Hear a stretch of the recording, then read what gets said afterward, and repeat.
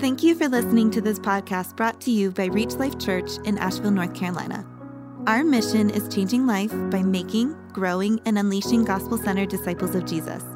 For more information, resources, or to connect with us online, visit www.reachlifechurch.org. Well, we've been walking through the book of Exodus. You're going to be in the book of Exodus in your Bibles again today. And we've been watching the events unfold, and we've been watching God, how God deals with his friends, how God deals with people that have chosen to be God's enemies. And it's been really interesting, at least for me, to see these things play out, like in history. It's pretty amazing. You may have noticed in our messages that there's a lot of stacking. All right, so we'll tell a truth from the Scripture one week. We'll tell that same truth the next week, and then build on it, and then we build on that one for the next week, right?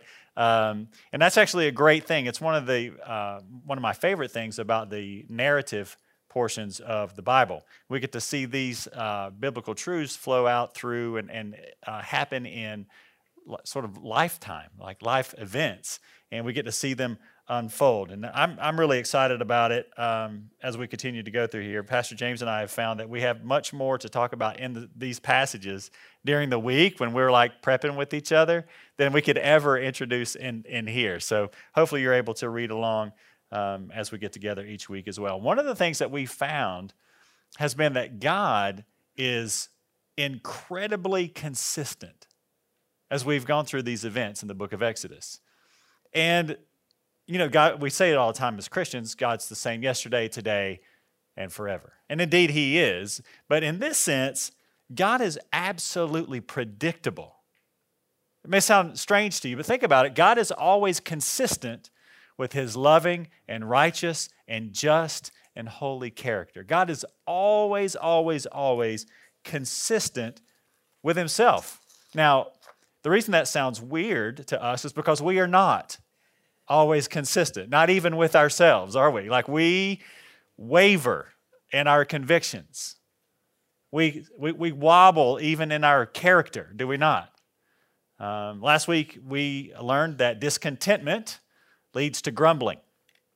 And we will see this week that there's a third step in that. If we continue to go down that path, we see discontentment leads to grumbling, and grumbling can cause us to begin to accuse God. That's why I've called the title of our time together today, God on Trial. Pastor James pointed out last week that God tests us or trains us for very good reasons. He's seeking to have us be more grounded in our convictions, right? To be more consistent in our character. So God tests us. He refines us in that way. The Apostle James in chapter 1 says, "Count it all joy, my brothers, when you meet trials of various kinds. For you know that the testing of your faith produces steadfastness, and let steadfastness have its full effect, that you may be perfect and complete, lacking nothing." Well, this is often not our attitude when trials come. And this is certainly not going to be the attitude that we see with the Israelites. We saw it last week, man, they continually fall back into disillusionment. And it's going to be on a whole other level this week. This is not the most wonderful time of the year for the Israelites. It's not the happiest season of all, right? Like they're in it. And in the throes of what they're going through, they call into question God's wisdom, and they even question God's character. Now, none of us would say out loud things that seem like we're questioning God's character, but we might often think or more frequently feel, even in our own subconscious, in our trial, it's not all just gingerbread and candy canes, right? Like we all can feel a certain way, and we could turn and begin to point the finger at God. So in our passage today, though, we're going to see people do it overtly, like out in the open, intentionally, and we'll see how God responds. And hopefully, in looking at this, we can learn some things about our own situation, learn some things about ourselves, and learn some things about God, ultimately. Let's look in Exodus chapter 17. That's where we are. And we're dealing with the first part of the chapter, verses 1 through 7. It says, "All the congregation of the people of Israel moved on from the wilderness of Sin by stages, according to the commandment of the Lord, and camped at Rephidim. but there was no water for the people to drink. Therefore the people quarreled with Moses and said, "Give us water to drink." And Moses said to them, "Why do you quarrel with me? Why do you test the Lord?" But the people thirsted there for water, and the people grumbled against Moses and said, "Why did you bring us up out of Egypt to kill us and our children and our livestock with thirst?" So Moses cried to the Lord, "What shall I do with these people? They are almost ready to stone me." And the Lord said to Moses, "Pass on before the people, taking with you some of the elders of Israel, and take in your hand the staff with which you struck the Nile, and go. Behold, I will stand before you there on the rock at Horeb. And you will strike the rock, and water shall come out of it, and the people will drink." And Moses did so in the sight of the elders of Israel. And he called the name of the place Massah, that means testing, and Meribah, which means quarreling, because of the quarreling of the people of Israel, and because they tested the Lord by saying, "Is the Lord among us or not?" We'll stop there for this week. But Moses has begun by kind of continuing to chart the path that the Israelites took in their exodus, their leaving of Egypt. Now, by the way, there are three sort of main archaeological sites that are considered candidates for this rock of Horeb. The one I find most personally compelling, you see on the screen there, it's an amazing place called Jabal Alaz, which just means the mountain of almonds. And it's in the middle of the desert of Arabia. It's a huge 4-story tall rock. You can see the guy down there for size reference. But it's split right down the middle. Has clear signs of very forceful water erosion coming out from between the rock. Tons of hardened silt at its base. Shows evidence of large flows of water streaming down that at that time made a lake bed there. This is in a place that gets half an inch of rain a year. Pretty amazing. Right beside that place is a place called Jabal Maqla, which it means burned mountain. And it's one of the leading candidates for the location of Mount Sinai. So maybe we can get at all this more as we go through. But the point is, regardless of if that's the actual rock of Horeb or if one of the other candidates is, the point is that these are very real, actual, literal, historical accounts. This is a history that we're reading about. And those who do not learn from history are doomed to repeat it. Yes, they indeed will repeat it. Well, I would add that's especially true when we're talking about our spiritual lives and our relationship with God. If we do not learn from history, we're going to be doomed to repeat that history. So let's go. Look at verse 1 again. It's talking about them camping out where there was no water. Now, this may sound familiar. Didn't we just read about that last week, right? Pastor James was talking about they were at a place where they did not have any water to drink. They were a place called Mara, which means bitter water. And once again, here they are in the wilderness, no water, right? We got literally hundreds of thousands of people, maybe millions of people. There's no water, right, in the middle of the wilderness. And on purpose, for their good, God has led them here, right? God has led them to a place, or from a place of provision. Remember, there's one time they had it really great in Egypt, right? And they've been grumbling, say, "Hey, let us go back." God has led them away from that place of provision and now has put them in the place where there's nothing. There's not even anything to drink. And Rephidim, where they are, means resting place. But we're going to find out this is also a testing place, right? God has meant for them to rest in Him during this test, right? Find their sustenance in Him, their peace in Him, their strength in Him, even their food from Him in these types of situations. But instead, like they did last time, they did not rest in God. They did not wait on His provision. Rather, they grumbled and complained. In verse 2, says, "Therefore they quarreled with Moses," right? "Give us water to drink." Moses said, "Why do you quarrel with me? Why do you test the Lord?" Now, this is the fourth time that we've read about people grumbling. In each of the previous 3 chapters, we've seen them grumbling and grumbling and grumbling, right? And once again, they found fault with Moses. But not only were they grumbling here, they quarreled with Moses. This is a different word. What has become like what was an internal grumbling, or maybe they were talking with each other. "Man, Moses is an idiot. What's he doing with us out here?" And, whatever, things like that. If you've ever been in leadership, you know how that can go. If you've led a family, if you've anything, you know how that can work. But here, this grumbling is turning to an altercation. They quarreled with Moses. So things are getting really serious. They're beginning to revolt against Moses' authority. And Moses had told them back in chapter 16, again from last week, that when they grumbled in that way, they weren't actually grumbling against Moses. They were grumbling against the Lord, right? Because let's think this through. Moses was the Lord's servant, was he not? He was divinely appointed by God, attested to by God through some crazy miraculous things in Egypt. And even here in the wilderness, God has literally rained like crazy bread from the air. Like it just formed on the ground or however. They would wake up in the morning, there it was like dew. And consider God's providence in their circumstances. Remember, wasn't it God who brought them to this place? What does it say? Look at verse 1 again. All the congregation of the people of Israel moved on from the wilderness of sin by stages. How? What does it say?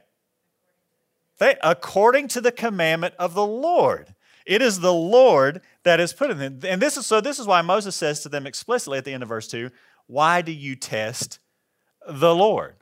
Right? What they were really doing was putting God to the test. If you're a note taker, you may want to see that this is confirmed in Psalm 95, where it says, today, if you hear his voice, do not harden your hearts as at Meribah, as on the day at Massah, in the wilderness, where your fathers put me to the test and put me to the proof, though they had seen my work. So pause and think about that for a minute. Why did God send them in this direction? Why did he do it? Well, he told us earlier it was so that they didn't get tempted and go back, right? He did not say, hey, this is where all the water is. Go that way. Had God ever said that to them? No.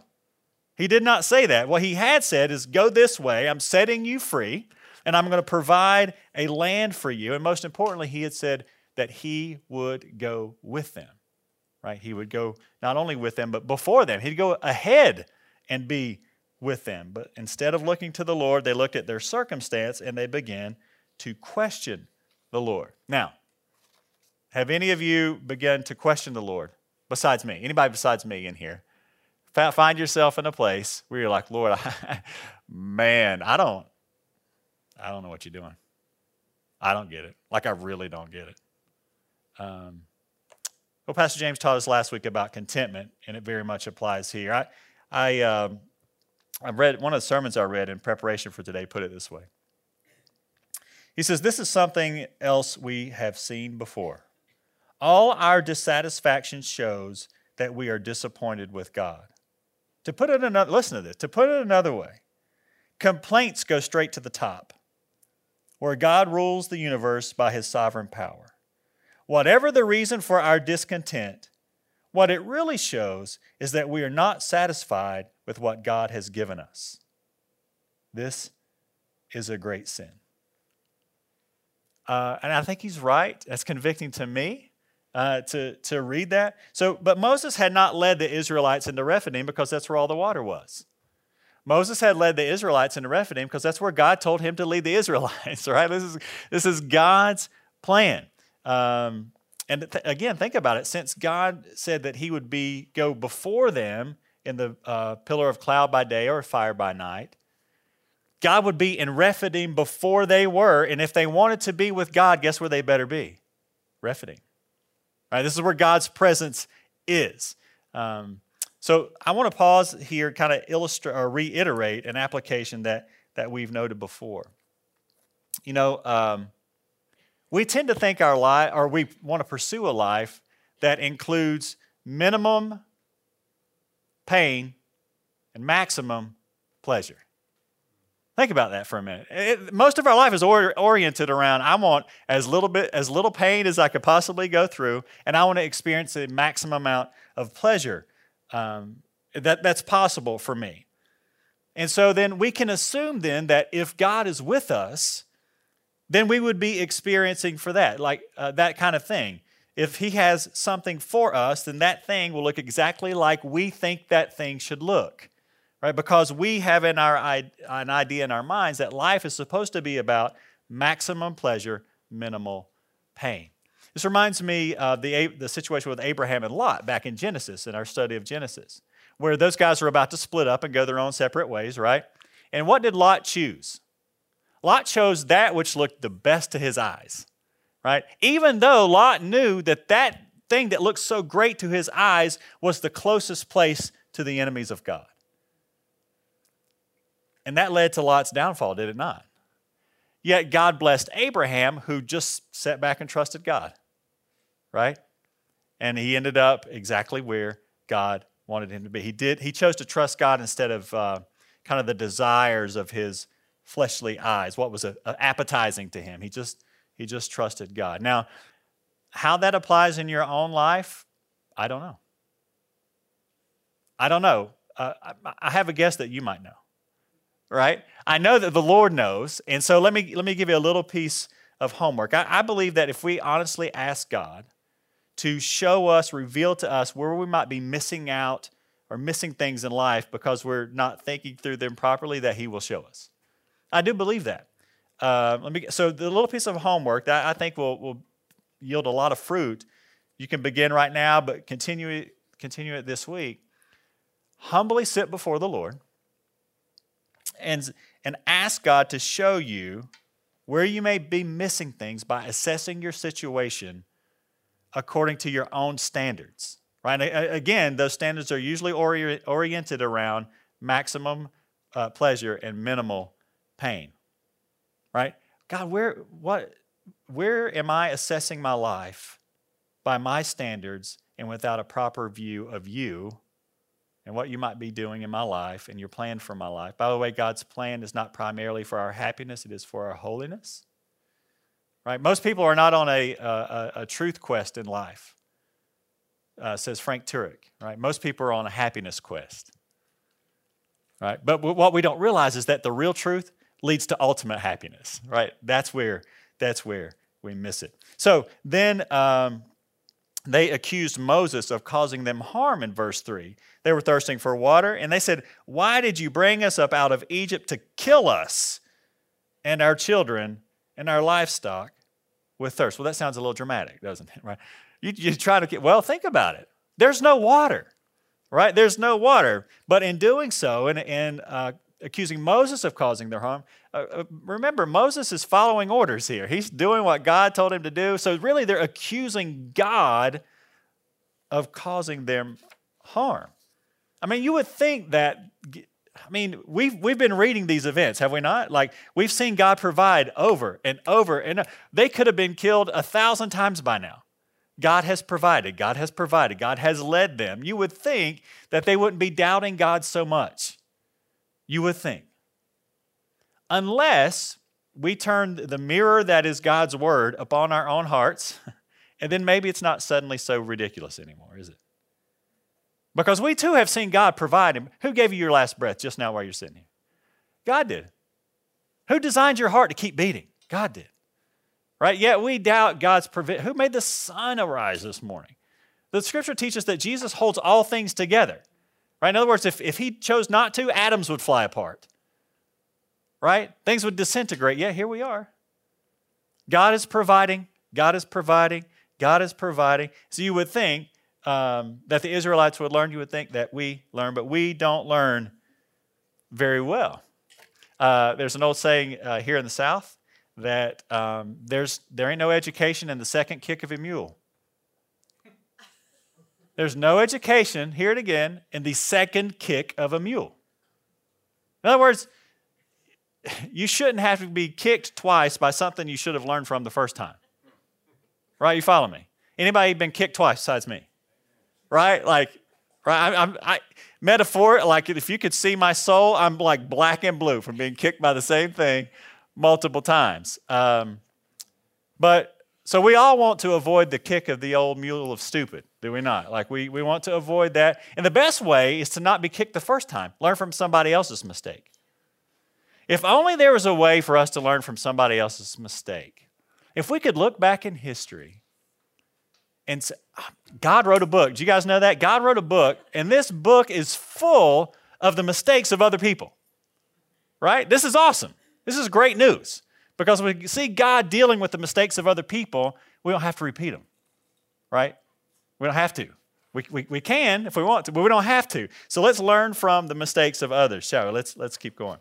I want to dissect kind of what's been going on in the passage so far and make some ready applications. The commentaries and messages that I read leading up for today, prep for today, kind of all, not all, but mostly made 3 observations. And so these aren't going to be new to me, but they're right, I believe. And I'm going to call them dangers to avoid. I think there are 3 dangers to avoid. I think they're readily applicable to us. The first danger that we see in this passage that we need to avoid is demanding God's provision. We need to avoid the danger of demanding God's provision. Not asking for it or waiting for it, but insisting on it. Right? This is what they did with Moses. They ran up to Moses, as the text said, give us water to drink. Right? So they were telling God that he had to give them what they wanted. There's a really dangerous false teaching that we try to stamp it out in the church, but in the church at large, it raises its head all the time. But that it wouldn't come out and say it, but implies that if we do certain things, then God has an obligation to meet our demands. It works out in practical terms like incorrectly seeing God as being, again, primarily about our happiness, however we define our happiness, rather than our holiness. To give an illustration, there's an R&B singer that was really popular when I was coming up named Mary J. Blige. Some of you may know Mary J. Blige. But she said one time, my God is a God who wants me to have things. He wants me to bling. He wants me to be the hottest thing on the block. I don't know what kind of God the rest of y'all are serving, but the God I serve says, Mary, you need to be the hottest thing this year, and I'm going to make sure you're doing that. Pastor James mentioned this in passing last week, but I want to camp out here on this mentality just a little bit because knowingly or unknowingly, a lot of church members, I'm not like pointing out anybody, but church members of the body of Christ at large, we've come to see faith as like this powerful thing it's like a force. Right? And so through it, we can obtain anything we want, health and wealth and any form of success. So faith is like a power that is the source of our blessings. But I want you to catch a really subtle but dangerous, mistaken doctrine there. If our faith is the creative force that brings those blessings into our lives, then are we not putting ourselves in the place of being the source of our own blessings? Think about that for a minute. Does it not imply that we are the creator of our own blessings? That somehow the power of our faith or the words that we speak or the positive vibes that we put out into the universe makes the universe give us those things. And in this sense, the universe is an analog for God, right, in this mindset. Now, to be sure, we are to have faith in God. Right? The Bible says we can't please God without it, right? We got to have faith in God. However, this type of, this particular brand of abundance / victorious, however you want to describe it, teaching is not practically, on a practical level, faith in God. It's faith in faith. Although most people would say they're trusting God, what they're actually trusting is their faith, because faith is the power, not God, on that view. So let's put this on a practical level and see how it applies in our passage. Right, and in our lives. This type of faith in faith where we can make demands of God would imply then that God would never put us in a place of hardship, would he? He would never put us in a desert place where there is no water, would he? Right, because you would think God wouldn't want us to suffer in any way, would he? I mean, because we don't want to suffer in any way, right? And surely God wants at least for us what we want for ourselves, doesn't he? No. No, he doesn't. Are we honestly to think that we know what's best for ourselves?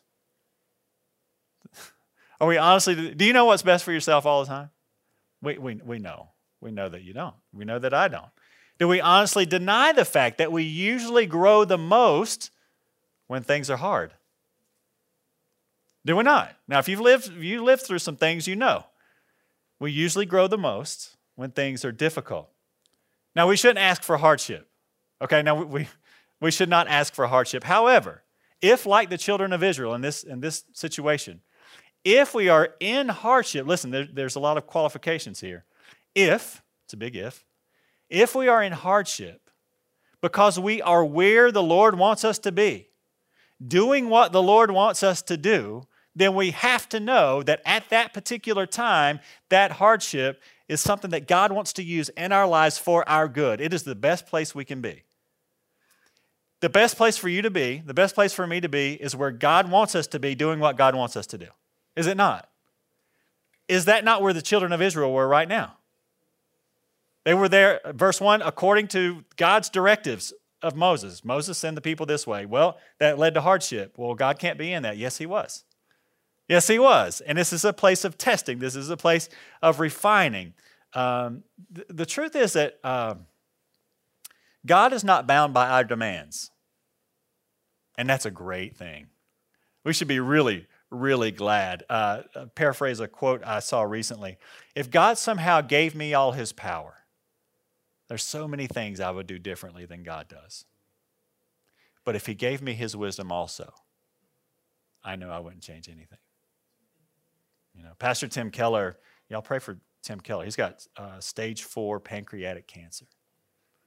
And he would still affirm this quote from himself that I'm about to tell you.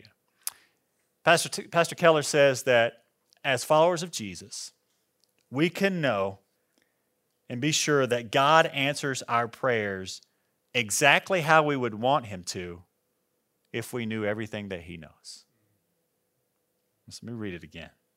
As followers of Jesus, we can be sure that God answers our prayers exactly how we would want him to if we knew everything that he knows. You realize that God knows and wants better for you than you know and want for yourself?